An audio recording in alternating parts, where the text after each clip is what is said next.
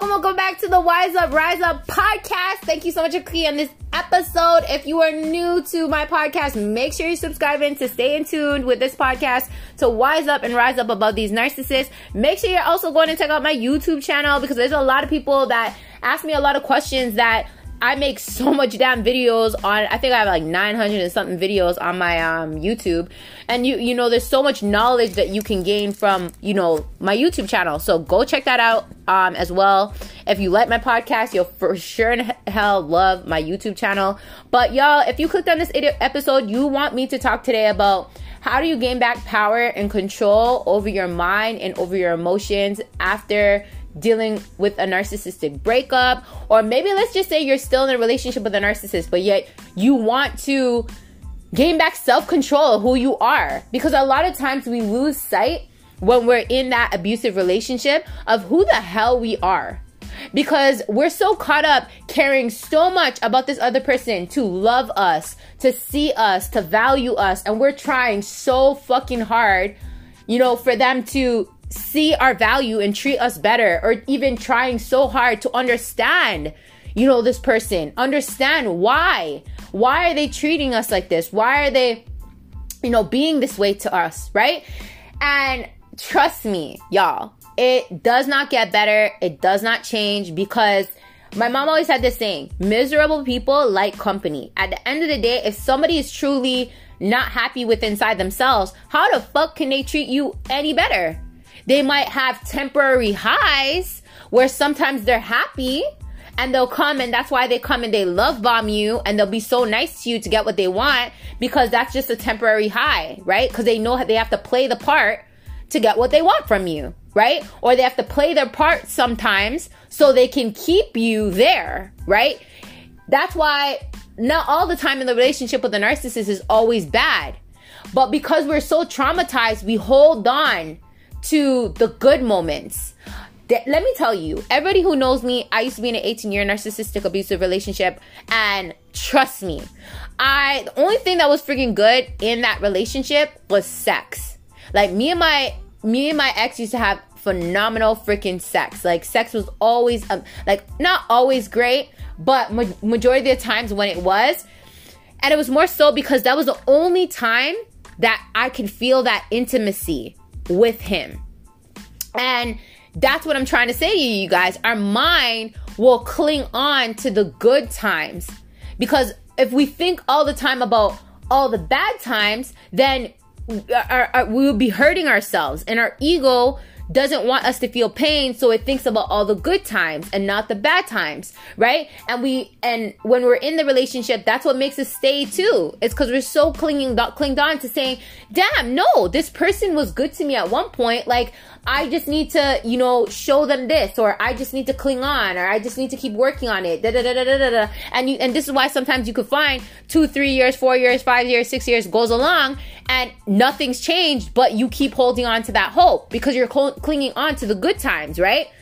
And the narcissist knows this, that they have to show you the good times in order to keep you stuck, right? So that they can keep getting supply from you. And that's the only reason why.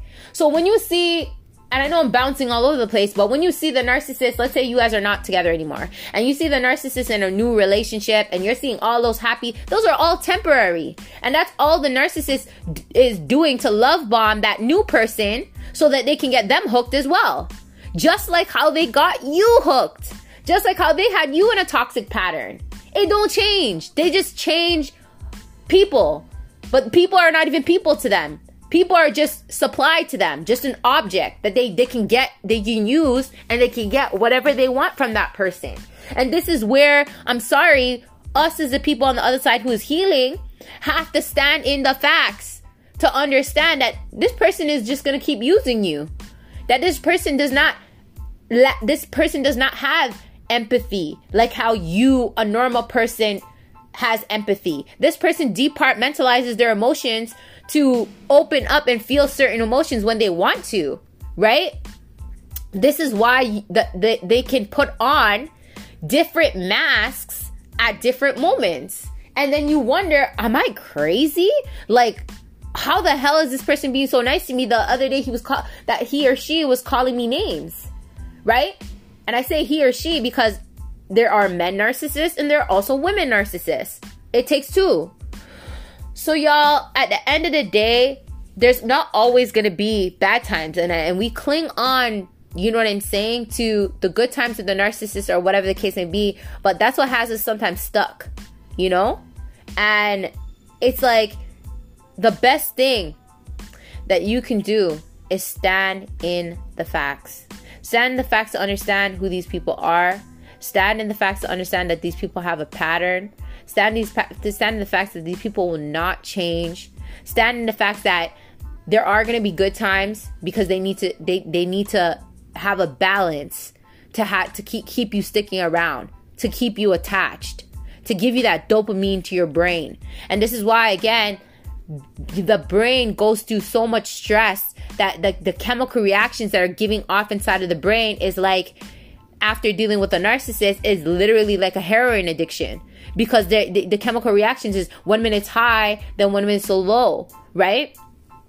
And this is why I'm saying, y'all, the best way that you can gain back power over your mind and over your emotions, to gain back your sanity inside of your life, right? And to be able to really heal and move on from the narcissist, whether you're still in a relationship with a narcissist or whether you're not in a relationship with a narcissist, but to gain back power and control over your life and tune back in and tap back into who you really are, is standing in the facts of knowing that these people have a personality disorder, that they will not change. The only thing that they will do is change people, right? Change supplies.